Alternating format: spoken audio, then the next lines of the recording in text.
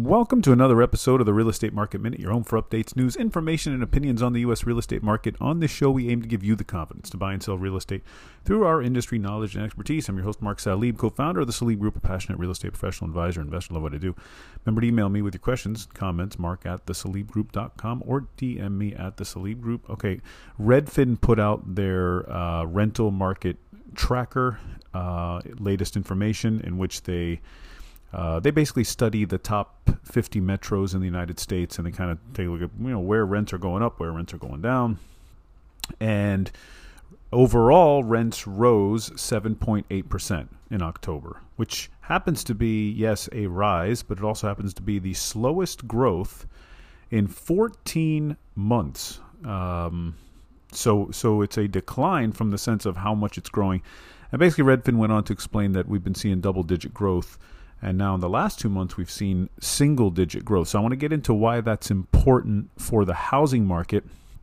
And before I do that, I'm just going to give you a quick overview of the metros that they covered, because I'm sure we're all curious what cities saw a decline and what cities rose. So real quick, let's go through the declines. So the biggest decline was at negative 17.6%. That's a 17.6% drop in the amount of rent being charged, and that's Milwaukee, Wisconsin, followed by down 7.8% Minneapolis, Minnesota, and down 3.2% Baltimore, Maryland, down 2.7% Seattle, Washington, and down 2.5% Boston, Massachusetts, rounding up the top five. And then in the increase category, number one, 31.7% increase, Oklahoma City, Oklahoma, 21% increase in Raleigh, North Carolina, a 17% increase in rent in Cincinnati, Ohio, 15.8% in Louisville, Kentucky, and at number five, Indianapolis, Indiana, 15.1% rise. And the list goes on. Like I said, there's 50 metros. They give a top 10, bottom 10. Now, why is this important? I think it's very telling, okay, that we're starting to see a bit of a slowdown in rent, and this ties back into the inflation equation. Remember what the purpose is of why these rates are going up. The Federal Reserve is determined to slow down demand. And one of the things they're going to look at, and it's really one of the last shoes to drop, really, is the demand in rent and whether rents are going up or down, because this is a direct correlation of inflation. It's not just how much you pay for gas and food and all these other things. It's also how much are you paying to live? What's your cost of living as far as how much rent are you paying, right? So the rental market is a big one, and it needs to be tamed. At least the Federal Reserve thinks so, in order to bring inflation down.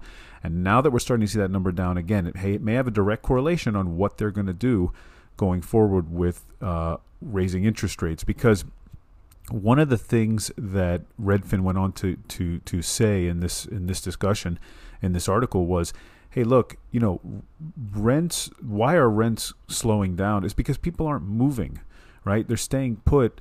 And when there's uncertainty, when there's economic uncertainty, and there's just an inability to afford, let's say you really want to move because you have a need, but you just can't because it just got too expensive, well, you're going to stay put. And so the demand, of course, is slowing down, right? So that's what they're going for, and that's what they're starting to see, and we're finally starting to see it on that end. Not good if you're a landlord, but good if you are a tenant. So, yeah, that's it. Well, I'm going to cover it with that, and I'm going to end it with that. All right. Hope you enjoyed that one. And as always, if I'm not listening to a podcast, I'm listening to an audiobook on Audible. You can visit audibletrial.com/real estate market minute for a free book and a 30-day trial on us. Audible is the best way to find and listen to your next book. And always remember, if you have any questions or need specific advice about your situation, email me anytime, mark@thesalibgroup.com. Getting some terrific emails lately, by the way. I really appreciate it. DM me at the Salib Group as well if you wish to use Instagram or Facebook. Don't forget to leave a rating for the show, subscribe to help others, and to find the show, and be informed and educated about the market just like you. See you on the next Real Estate Market Minute podcast.